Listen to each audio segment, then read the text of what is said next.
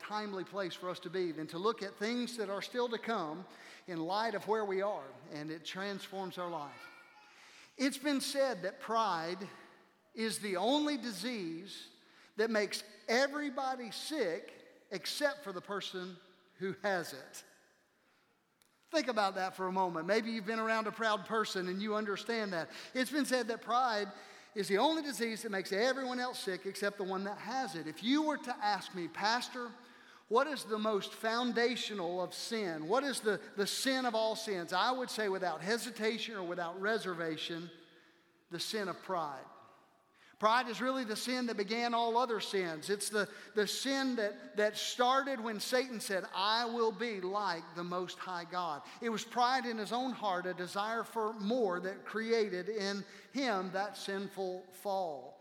It is fundamentally linked to every other sin that you and I possibly could ever commit. It fuels unbelief because what we're saying ultimately is, I know better than God.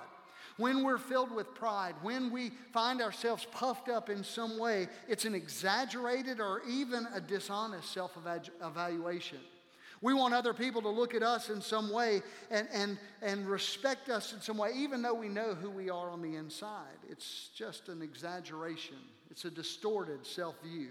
It's ultimately exalting ourselves above God. Pride is one of those sins where we find ourselves in a place where we focus on ourselves. And when we exalt ourselves, we always look down on others.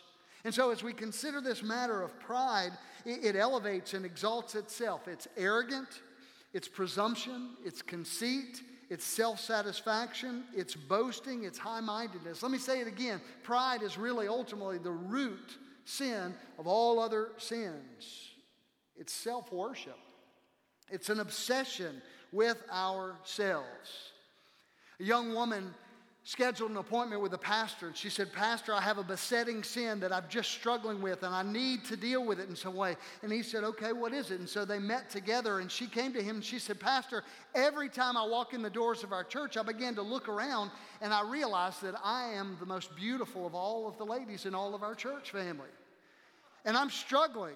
I walk in and I just look at them and I know that I'm the most beautiful. And she said, how can I deal with that sin? And he said, oh, Mary, that's not a sin. That's a mistake. Humility is good for the proud. Over and over again, the Bible is filled with warnings regarding this matter. And I want you to just jot down. We don't have time to go through all of them, but the Bible deals with high-mindedness. It talks about pride in very, very pointed ways. You don't have to look very far. If we were to look in Proverbs chapter 11, verse 2, the Word of God says this, pride leads to disgrace, but humility comes with wisdom. He says it's wise for us to be humble and have humility. Proverbs 21:4 says this, haughty eyes and a proud heart and evil actions are all sin. A haughty spirit, a sense of our own self-desire. In fact, if you go a little farther in the book of Proverbs, you see God's hate list. He lists some things, and guess what's at the very top of that list? Pride. There are 6 things the Lord hates. No, 7 that he detests. Haughty eyes is at the top of the list. Basically, some translations would say a proud look. And so pride is something that God absolutely hates. So write that down, jot it down somewhere. God hates pride.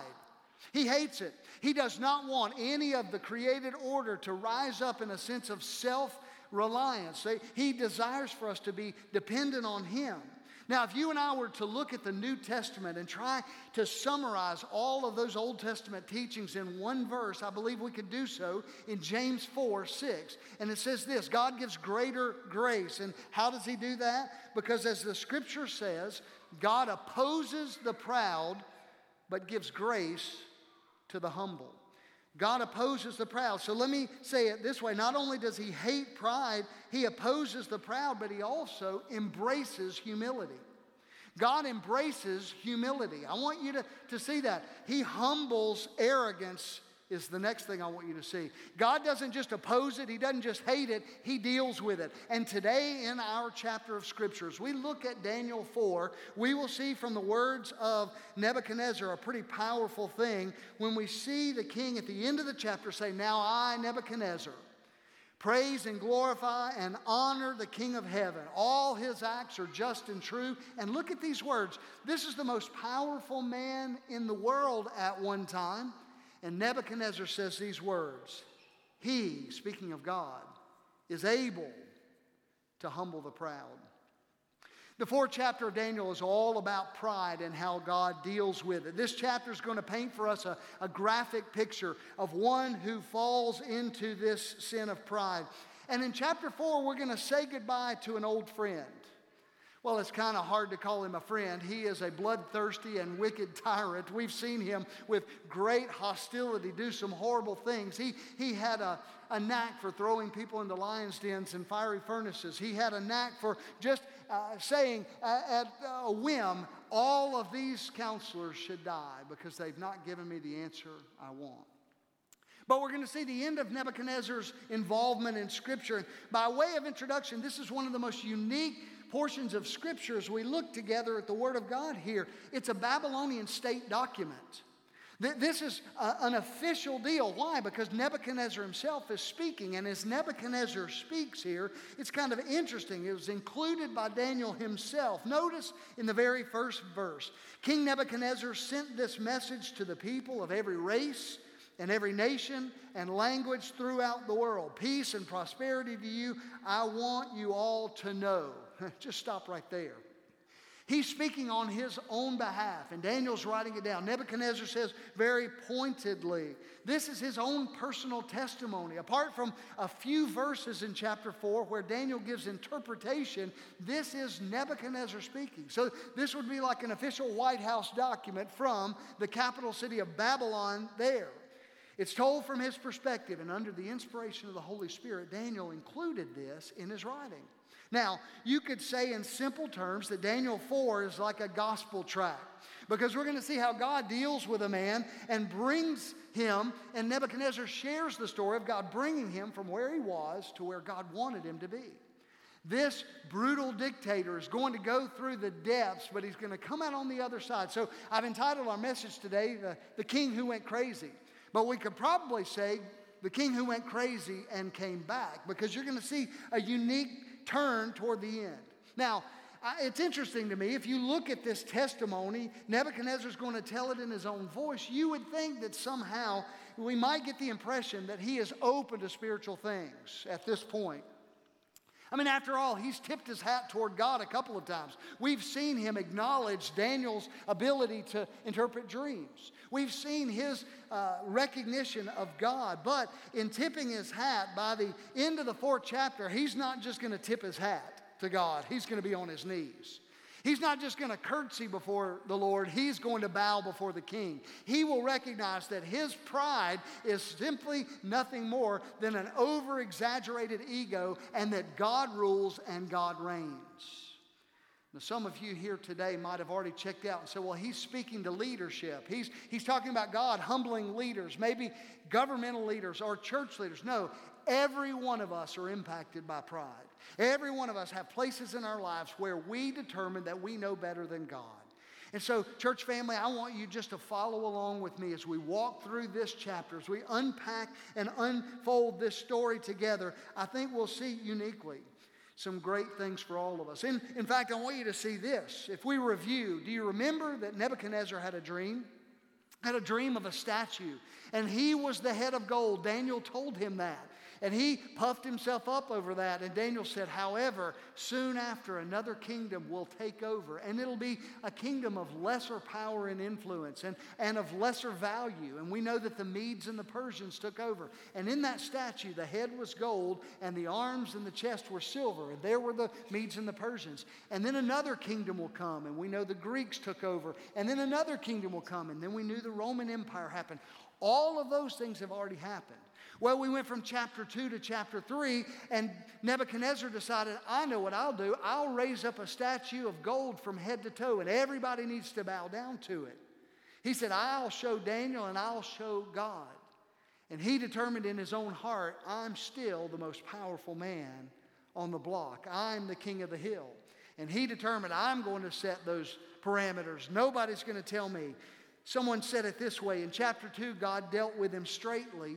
In chapter 3, he dealt with him sternly, but in chapter 4, he's going to deal with him severely. Let's go back to the text. If this is a state document, then the first few verses are like the preamble. Let's look together. King Nebuchadnezzar sent this message to the people of every race and every nation and language throughout the world. Peace and prosperity to you. I want you all to know about the miraculous signs and wonders the Most High God has performed for me. How great are His signs. How powerful are His wonders. His kingdom will last forever. Here is the monarch making a statement, a universal testimony. He said, I want the world to know what God has done for me. I mean, think about this. All that we know about him, this wicked man, but here this testimony to every race and every tongue and every people. I have a commentary in my library by G.H. Lang and about Daniel. He said something interesting, and this is sort of a side note, but he said that about every 500 years, God wants to get the attention of the whole world. That God speaks. If you think about it, it started with the universal flood of Noah's day. And about 500 years later, God got the attention of the whole world through the Tower of Babel. And sometime later, we see Sodom and Gomorrah, and it's fallen, and it's destroyed, and it's judged. And you say, well, how is that a worldwide declaration? Well, if you were to look back at where it was located, the route it was located on, very quickly, people understood God meant business because of this destruction. The word about Sodom and Gomorrah spread to the whole world. And then about 500 years later, we see in the Exodus period, if you read in Exodus 9, God was saying very pointedly, I want the world to know that Jehovah is God. And over again, God is speaking through Solomon. The Bible says that the whole world came to him to inquire of his wisdom and his wealth. Now, I haven't traced that on forward past what Lang said, but I imagine that God's trying to get the attention of the whole world in 2020. Would you agree? Anybody here listening for God this morning? I'm like, okay, God, we got it. We know, we're looking up. But I want you to follow with me, and this is off script and off the notes for a moment. In September, we are going to be involved in a global day of prayer, and we're going to call our church to fast, and we're going to be joining in with others who are gathering at the National Mall in Washington. We will be a simulcast for an event called The Return. I believe now we need to listen to the Lord. God's gotten our attention, maybe economically, maybe physically He's gotten your attention, maybe in some way spiritually or emotionally. He's broken us down to a place where we are all ears and we're ready to listen.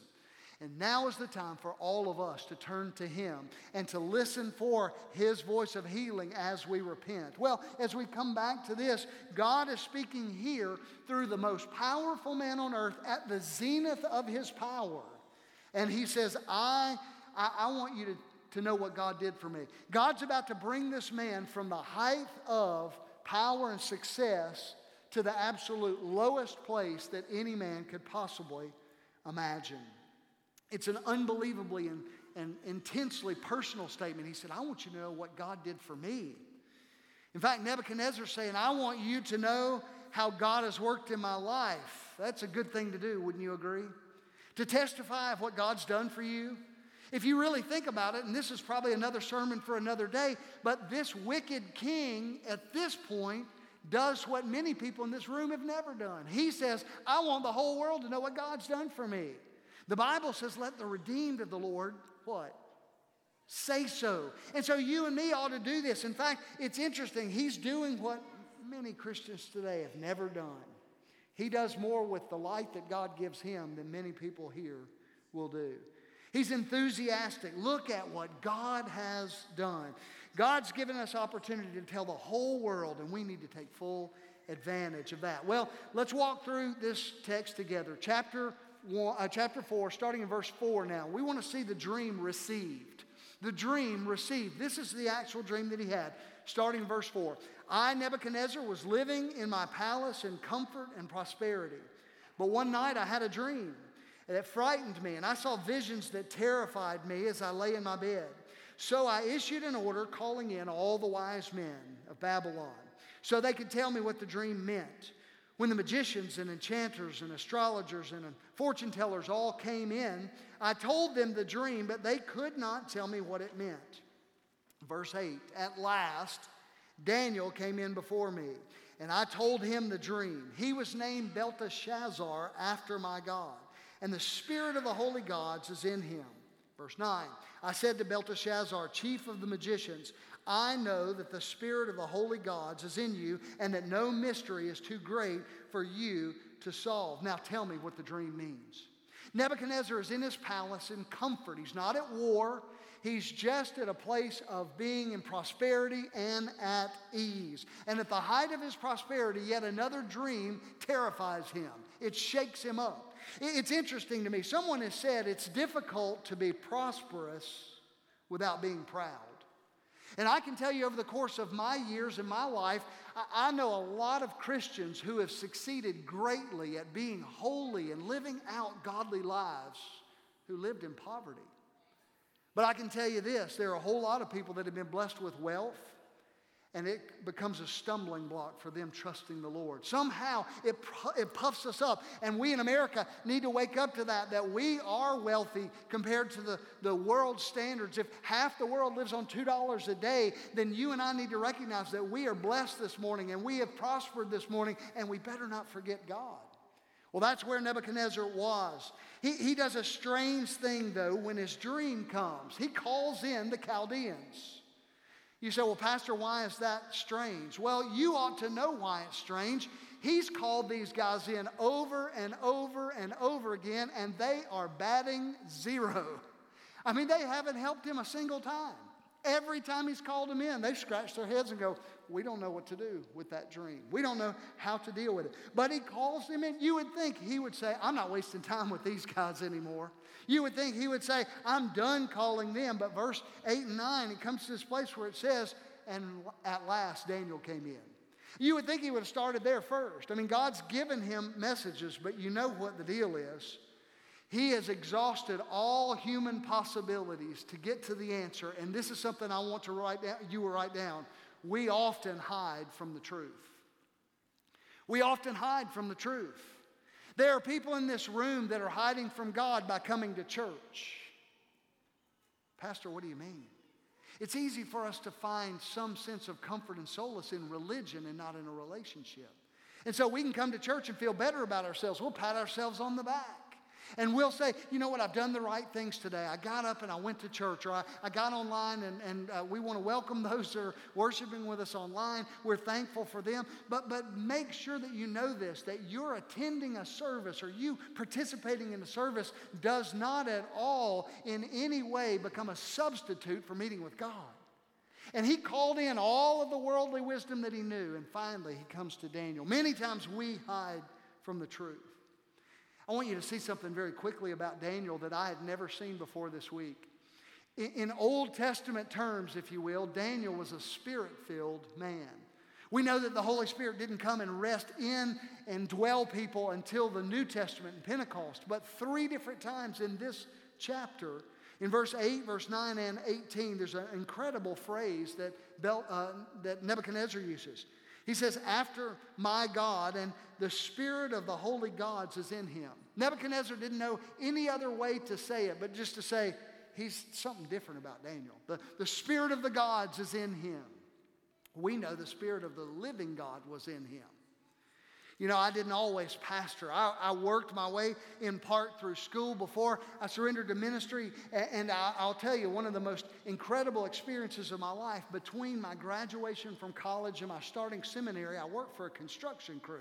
I mixed mortar for some brick masons. And so that was a pretty interesting summer. And those guys ribbed me and picked on me. They called me preacher boy. And, you know, they would say a cuss word and then they would back up from it. And they would always kind of say, oh, you better watch out, lightning will strike. And they ridiculed me at times. But can I tell you this? When one of those old boys got in trouble, they came looking for me in my truck because they wanted some answers. King Nebuchadnezzar kept knocking on Daniel's door because he knew there was a difference there. And young people, let me tell you this, for our college students and for our high schoolers and middle schoolers, People may ridicule you for your faith, but they will notice something different about you if you stand strong in the Lord. And so don't back up from that. They came clearly before the king and could not do anything for him, and he came back to Daniel time and time and time again. That's not just for young people. There are some grown-ups in this place. There are some adults in this place that need to live out their faith in the influence of the Holy Spirit of God, and others around you will take note of that. And when they come to a place of need, they'll come looking you up. Well, that's what happened here. And so as they came, Daniel is now in the palace, in the presence of the king. You know, I think back to that. There are people that are clamoring for answers today. I don't want to run past it. The guys that came to me, they knew that the men that they drank with and swore with and caroused with and ran around with didn't have any answers that would last their lives. Doesn't mean that we're perfect, but it means that the Spirit of God can move. Take that to heart. Daniel's in the presence of the palace. Let's pick up in verse 10. While I was lying on my bed, this is what I dreamed. I saw a large tree in the middle of the earth. The tree grew very tall and strong, reaching high into the heavens for all the world to see.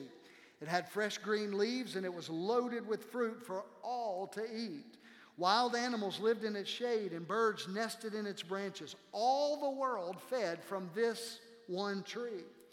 And then as I lay there dreaming, I saw a messenger, a watcher, it might say in your translation, a holy one coming down from heaven. The messenger shouted, "Cut down the tree and lop off its branches, shake off its leaves and scatter its fruit. Chase the wild animals from its shade and the birds from its branches, but leave the stump and the roots in the ground, bound with a band of iron and bronze and surrounded by tender grass. And now let him be drenched with the dew of heaven, and let him live with the wild animals," literally among the beasts, among the plants of the field. For the 7 periods of time, let him have the mind of a wild animal instead of the mind of a human being. For this has been decreed by the messenger, and it is commanded by the Holy One, so that everyone may know that the Most High rules over kingdoms of this world. He gives them to anyone he chooses, even the lowliest of people. Belteshazzar, that was the dream that I, King Nebuchadnezzar, had. Now tell me what it means, for none of these wise men of my kingdom can do so, but you can tell me. Wow, what a dream. So imagine it with me, just recap. He dreamed of a tree, and it was in the center of the earth, and it was so big that it filled the earth. All of the birds of the whole world were nested in its branches. All of the animals of the earth were underneath its shade. This tree was so big that all of the people of all of the earth ate from its fruit. It is a colossal thing. And all of a sudden, an angel shows up, a messenger, a holy one, and shouts, declaring, "Cut it down and shake out the fruit and cut off the branches, lop them off." And here in this dream, this messenger comes and gives this bold decree on behalf of God. He says, this is from the Holy One. This is from heaven. An angel comes out of heaven and ultimately says the tree will cut down and everything will scatter. Look at verse 15. I want you to see there's a very strategic change of pronouns. You may have picked up on it. But leave the stump and the roots in the ground, bound it with a band of iron and bronze and surround by tender grass.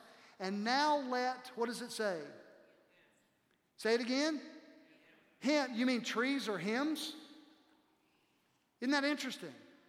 He's saying there's this tree, and now let him, watch with me, let him, over and over again, let him be drenched with the dew of heaven, and let him live among the beasts. Let him. Why does it say that? Because it's talking about not a tree, but a person. We know that because Daniel's about to tell that, but I thought that was fascinating that you would read it. And it says in verse 16, for a period of time, actually for 7 periods of time. Now, Daniel over and over again will talk about periods of 7s. And we know that in the New Testament. We see it in the book of Revelation. In fact, if you want to kind of get a picture of that, in the book of Revelation, it says that something's going to happen for a time and 2 times and for half a time. Well, if those time are years, then how long is the tribulation period? We know it's 7 years. What will be half of that? For time, that's 1. and 2 times, that's 3, and half a time, so 3.5 years. So Daniel's saying here for a period of 7 times, it's 7 years. Interesting that we see this. 7 years are going to go by, and that is the dream. Y'all ready to just close our Bibles and go home, or do you want to know what it means? Well, I'm curious because Nebuchadnezzar was too. So what does this dream mean? We've looked at this dream received. Now let's look at the dream revealed. Starting in verse 19, the dream revealed. Look at verse 19. Upon hearing this, Daniel, known as Belteshazzar, that's his Babylonian name, was overcome for a time, frightened by the meaning of the dream. Look at that, perplexed or overcome. Daniel wasn't scratching his head because he didn't know what he meant. Daniel was hurting because he did. Daniel has been with Nebuchadnezzar for 30 years now. And as much wickedness has been enacted upon Daniel, I mean, he was kidnapped from his home and he was made a eunuch and he was brought into this brainwashing. He loved Nebuchadnezzar. He was loyal to him. That shows a lot about Daniel's heart. And Daniel was bothered by this message of truth. Why? Because he cared for him. Look at what it says. Keep going. Then the king said to him, Belteshazzar, don't be alarmed by the dream and what it means. Belteshazzar replied, look at this. I wish the events foreshadowed in this dream would happen to your enemies, my lord, and not to you. He says, I wish this was about somebody else, Nebuchadnezzar, but this is for you. You got to see it. He knows that God is about to do something drastic to his friend Nebuchadnezzar. What a great pattern for us. Church family, listen. What a great pattern for us. If we've got to share hard truth with people, let's do it with compassion in our hearts. Speaking the truth with love. You don't have to tell people they're going to hell with glee in your eye. You need to do it with tears in your eyes. And you need to pray and say, oh, you don't have to go to hell. You don't have to face the wrath of God. You can turn today. And here Daniel gives such a beautiful pattern. He says, oh, I wish this would happen to somebody else. But he knew. Years ago in London, there was a huge social gathering. And a man named Cesar Millan, he was a preacher, was invited. He was an evangelist, and he was invited there. And a young lady came, and she played, and she sang, and she did so beautifully. It was an amazing, rousing performance, and everybody stood to their feet, and they cheered for her. And off stage, he had the opportunity to meet this young performer. And he said to her these words. I'll read them so I don't leave any out. He says, young lady, when you were singing, I sat there and wept, and I thought how tremendously the cause of Christ would be built up if you would dedicate yourself and your talents to the Lord. Well, she was offended by that at some level, and he went on, he said, but you need to know this. You are as much a sinner as the worst drunkard in the street or any harlot on Scarlet Street. But I'm here to tell you that the blood of Jesus Christ, God's Son, will cleanse you from all sin if you will but come to him. And she stopped in her tracks. And she huffed at him and she stormed off, stomping her feet. She was angered. How dare this redneck, backwards, unsophisticated preacher that's brought into the very beauty of our society, our level, how dare he call me a sinner? But she couldn't sleep.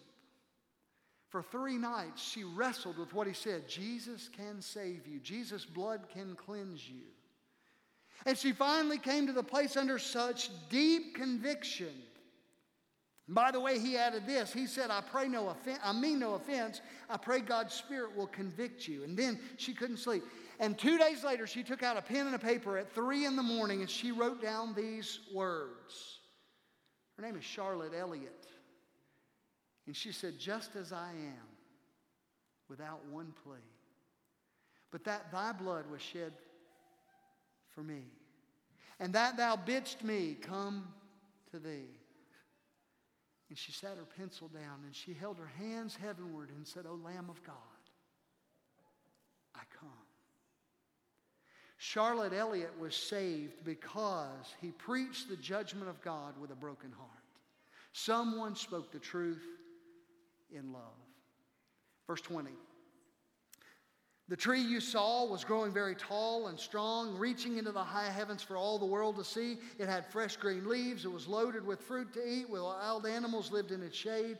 Birds nested in its branches. And look at verse 22. This is like Nathan to David. He said, you, O king, you, majesty, that tree, it's you. It's you. For you have grown strong and great, and your greatness reaches up to heaven, and you rule to the ends of the earth. And then you saw a messenger, a holy one. Here's this angel coming down out of heaven saying, cut down the tree and destroy it, but leave the stump and the roots. And he goes on and he tells more of it. And look at verse 25 and following. You will be driven from human society. 24, it sets it up. He says, this is what the dream means. Your Majesty and what the Most High has declared, these things will happen to you. And he says, you'll be driven from human society. You'll live in the fields with the wild animals. You'll eat grass like like a cow. Sorry. Some of you sports fans will appreciate that. He's going to eat grass out in the fields. He's going to find himself utterly insane. Somebody said to me this morning, I don't know if they had marbles back then or not, but Nebuchadnezzar lost his. He goes crazy. And watch this. It's incredible. He says 7 periods of time will pass while you live this way until you learn that the Most High rules over the kingdoms of the world and gives them to anyone he chooses. But the stump and the roots of the tree will be left in the ground. And that means that you're going to receive your kingdom back. That means that when you learn that heaven rules, King Nebuchadnezzar, please accept my advice. Stop sinning. Do what is right. Break from your wicked past. Be merciful to the poor, and perhaps you will continue to prosper. Our time together is fleeting, but I want you to see this. God gives mercy and grace even in a time of warning.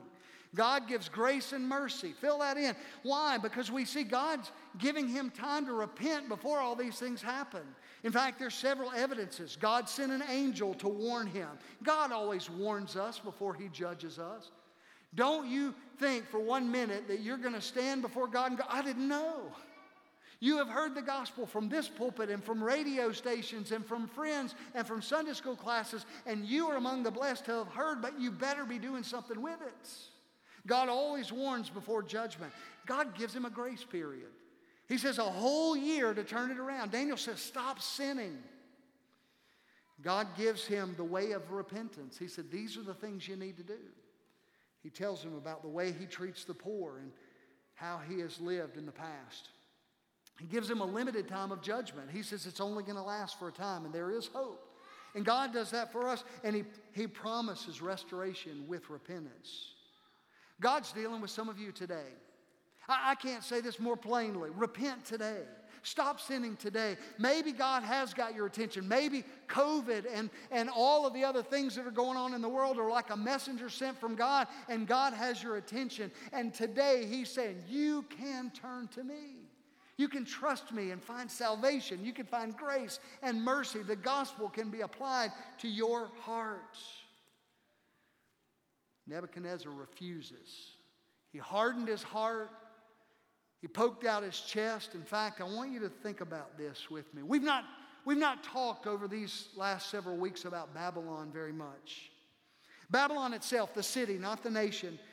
The city was walled, and it was walled with walls that were almost 400 feet high. They said they were 387 feet high and roughly 87 feet thick. Each of the 4 sides of that quadrangle were 15 miles long around the city. They could race chariots 3 wide all around the top of those walls. The Euphrates River flowed right through the middle of it. There were about 1.2 million people living in the city. It had all of the culture of the best of the best. We know about the hanging gardens that Nebuchadnezzar built for his wife as a present. One of the wonders of the world. We know about all of the magnificent terrace upon terrace that led up to the Temple of Baal. A central altar with gardens and palm groves and orchards and aqueducts and forts. Pastor, why are you sharing all that? It was a magnificent place. But at the end of this 12 months, we see Nebuchadnezzar marching around, proud and arrogant. We see him strutting around the city, and I almost see it as advisors behind him with scrolls in hand, ready to write down anything he says. And he's saying, look at all this. I did this. I just envision him in my mind going to the highest pinnacle of that city and saying, this is my palace, my kingdom, my city, my power. All of this I have done. Look at verse 30, and you don't have to take my word for it. As he looked out across the city, he said, look at this great city of Babylon. By my own power I have built this city as my royal residence to display what? My majestic splendor. He's saying, look at me. Look at all that I've done. It's mine. And almost in the twinkling of an eye, like a lightning bolt from heaven, boom, his mind snapped. And he went utterly crazy. In a moment's time, he is boasting before God, and it's like God said, no, no, no. I will not tolerate that activity. Look at verse 31. While these words were still in his mouth, a voice called down from heaven, O King Nebuchadnezzar, this message is for you. You are no longer ruler of your kingdom. God said from heaven, your kingdom's over. God, sitting on the throne of heaven, speaks to this king who is boasting of himself, and that king looks much, much more like the specks of sand along the Euphrates than he does a mighty king filling the whole earth. God took it all away. 1 minute he's thriving and handsome. He's the executive king of the whole world. He's sharp-eyed and clear-minded and on top of the world, and in a moment's time he's reduced to an animal. He's struck with madness, with insanity. In fact, this insanity that beset him, some have called it this malfunction called lycanthropy. And it's from logos, which means wolf, and anthropoid, man. Literally, young people, he was a wolf man. And the Bible says he began to look like that. He began to take on the characteristics of the animal that he thought he was. Look at verse 33. That same hour, the judgment was fulfilled, and Nebuchadnezzar was driven from man, from human society. He ate grass like a cow. He was drenched with the dew from heaven. He lived this way until his hair was as long as eagle's feathers and his nails were like bird claws. When Nebuchadnezzar said, look at me, God said, okay, I'm looking. And he kept his promise and he judged him. You need to know this. Write it down. God won't share his glory. Amen? And why should he? He is the creator of all things. We're created beings. God is worthy of all of our praise and glory and honor and laud, everything that we could give to him. He is majestic and eternal and powerful, and he is our Redeemer, and he's seated on his throne, and nothing has caught him off guard. He's not wringing his hands, and he's not using any kind of microbial hand sanitizer to clean his holy hands. No, God is perfectly pure, and he is untouched by all that is human. He is God. Amen. Is he God in your mind, in your heart, and in your life? It's interesting to me that there was a band of iron left around the stump of the tree. In the dream, the tree had a stump, and the stump was left. And he said, you will restore. But imagine this, it's nothing more than an iron gate that's around this animal out in the field. Imagine with me, if there's any way we can get our minds around this, imagine going to the White House. Any president, it doesn't have to be the current president, but any of our presidents of our history that have absolutely gone insane, and they caged them on the front lawn of the White House. And you go there to see this magnificent display of power, our nation's capital. And you see the leader eating grass and caged. All of the world came by to see Nebuchadnezzar, this once mighty king. What a fearful thing it is to be arrogant in the presence of God. I didn't put that in your notes, but that's worth repeating. What a fearful thing to be arrogant in the presence of God. We see this great monarch reduced to an animal. That's not the end of the story. I want us to move a little further. Verse 34, and we're going to wrap this up. After this time had passed, I, Nebuchadnezzar, looked up to heaven. Can I just stop right there? This is a silly thing, but I found it in one commentator's notes, and I had to look it up. I did some deep theological research. I went to Google. Did you know that a cow can't look up? The way that a cow's eyes are situated on its head, they can turn sideways and look up, but they can't directly look up. And here it says that he who is eating like an ox or like a cow, eating grass from the ground, looked up. We know there's been a change. I just thought that was cool. I looked up to heaven. My sanity returned, and I praised and worshiped the Most High, and I honored the one who lives forever. His rule is everlasting, and his kingdom is eternal. All the people of the earth are nothing compared to him. He does as he pleases among the angels of heaven and among the people of earth. No one can stop him or say to him, "What do you mean by doing these things?" When my sanity returned to me, so did my honor and my glory and my kingdom. My advisors and nobles sought me out, and I was restored as head of my kingdom with even greater honor than I had before. And look at verse 37. We started here earlier. Now I, Nebuchadnezzar, praise and glorify and honor the King of heaven. All his acts are just and true, and he is able to humble the proud. Let me ask you a question. Did he get the message? There are times that I have walked away from this pulpit and said, I wonder if anybody got that. Nebuchadnezzar left no doubt. Again, he's giving a personal testimony. This is what I went through, and 7 years later I came out on the other side, and here's what I know. God reigns. God rules. I'm in charge of nothing. And you and I need to have today an appropriate sense of smallness. We need to know that God is in control. God is in charge, and we'll trust him all the more. And when we do, he'll get glory and honor. And here, it was restored to him. It's amazing to me. I don't know who ran the kingdom. Some have speculated that for these 7 years, Daniel was now in charge. He was the wisest of all of the land, more than likely. And no foreign enemy attacked. God was seeing to that. Pride gets to everybody. Let's just make quick application. Again, some of you say, well, I'm not a president, a king, a Sunday school teacher. I'm not a leader at church. I'm not a leader at work. I'm not a leader in my home. Pride gets everybody. All of us need to apply this. Can I tell you this, that pride brings problems? You may want to jot that down somewhere. Pride always brings problems. I don't care if it's in church or in homes or in marriages or in schools. Pride goes before a fall and before destruction. Some of us need to work on this. You may think that because God hasn't dealt with you yet, God's not going to deal with you. Well, let me give you a verse of Scripture. Jot this down. Ecclesiastes 8:11 says, when a crime is not punished quickly, people feel it is safe to do wrong. Just because God doesn't pay on demand immediately doesn't mean that God doesn't see. He sees everything. He knows everything.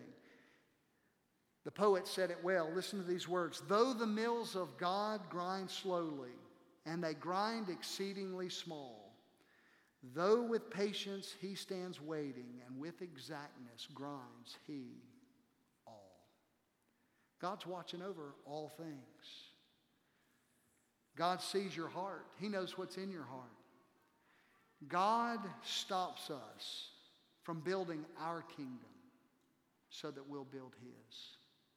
That's in your notes. Fill it in. God stops us from building our own kingdoms so that we'll build his. And some of you need to get off that throne today and let Jesus Christ occupy the central place in your heart and in your life. You know, if Nebuchadnezzar had just listened to the warnings of chapter 2 and 3, we wouldn't even have chapter 4. And you have to wonder, maybe you're saying, are we just all pawns in some game? No. But people have tried this over and over again. The Mussolinis and the Hitlers and the Stalins and the Bin Ladens, over and over again. People have tried to rise up to their own level of power, and it does not have to be on a global scale. It may just be in your heart. And you say, you know what? I know better than God. I don't want to do what God wants me to do. I want to do what I want to do. Rebellion and high treason against the King of Kings does not have to be an international affair. It's a universal affair, and it may even happen unseen to any other eye, but God sees it. And there may be people here today that are living in that kind of rebellion. And if he can take a man like Nebuchadnezzar and bring him down, then he can rule over every other leader, and he can rule over your hearts. We leave the 4th chapter of Daniel with a solemn reminder. God reigns. Amen? Now, just in speculation, I like to think that I'll see that old king one day in heaven. I mean, this is a testimony of a man who gives great, great faith.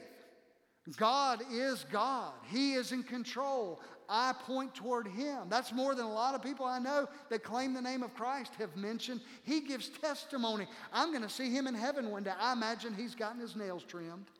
I imagine He's gotten a haircut. But I look forward to talking to Nebuchadnezzar. I look forward to meeting him and sitting down with him and Daniel and talking about how God worked in his life.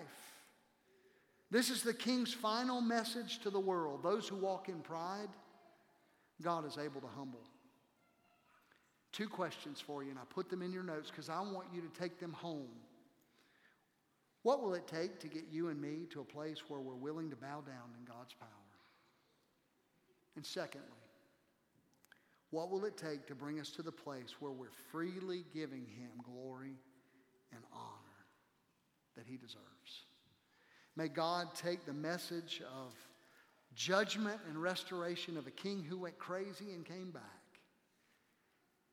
and establish in our hearts a hunger and a desire to bow to Jesus Christ, who reigns and rules forever. Today, let's pray. Father, thank You for our time. Thank You for this day. And thank You for Your word. Take it and apply it to each and every heart. In Jesus' name, amen. Listen, before we leave today, it was mentioned in the announcements that we are having a very quick meeting for our Pray and Go emphasis. And we would love for you to be a part of it. It's going to be back in the fellowship hall. Swing by very quickly. We're only going to take a few minutes to talk through that. If today the need of your life is to make some spiritual decision, we've talked about some weighty things. We have people that we call encouragers. They're simply friends of yours. They love you and they have volunteered their time to be able to take God's word and share with you how to reconnect with God, how to have a relationship with Him. They'll pray with you. They're just prayer partners. And if you'd like to pray with them, just linger for a moment after people kind of scatter out of the way. They'll be stationed here at the front, and they would love to pray with you if that's the need of your life. Or maybe you want to join with our church. They can help you with that too. Any spiritual decisions that you have today, they can help. And then in just a moment, we'll make our way back to the fellowship hall, and we'll talk Pray and Go. There are 50,000 homes in the Pine Belt, and over the next 5 years, we're going to prayer walk all of them. We're going to watch God do what God alone can do. We're going to ratchet up the heat on our prayer emphasis here as a church over the coming months like never before. We're going to involve ourselves in some solemn gatherings, some solemn assemblies. We're going to join in globally with Christians who are praying 40 days before the election. It's on September the 26th. We'll be praying earnestly for God to move in our nation and to heal our land and forgive our sin. That's our place that we can surrender to Him. What will it take for Him to get your attention? You're dismissed.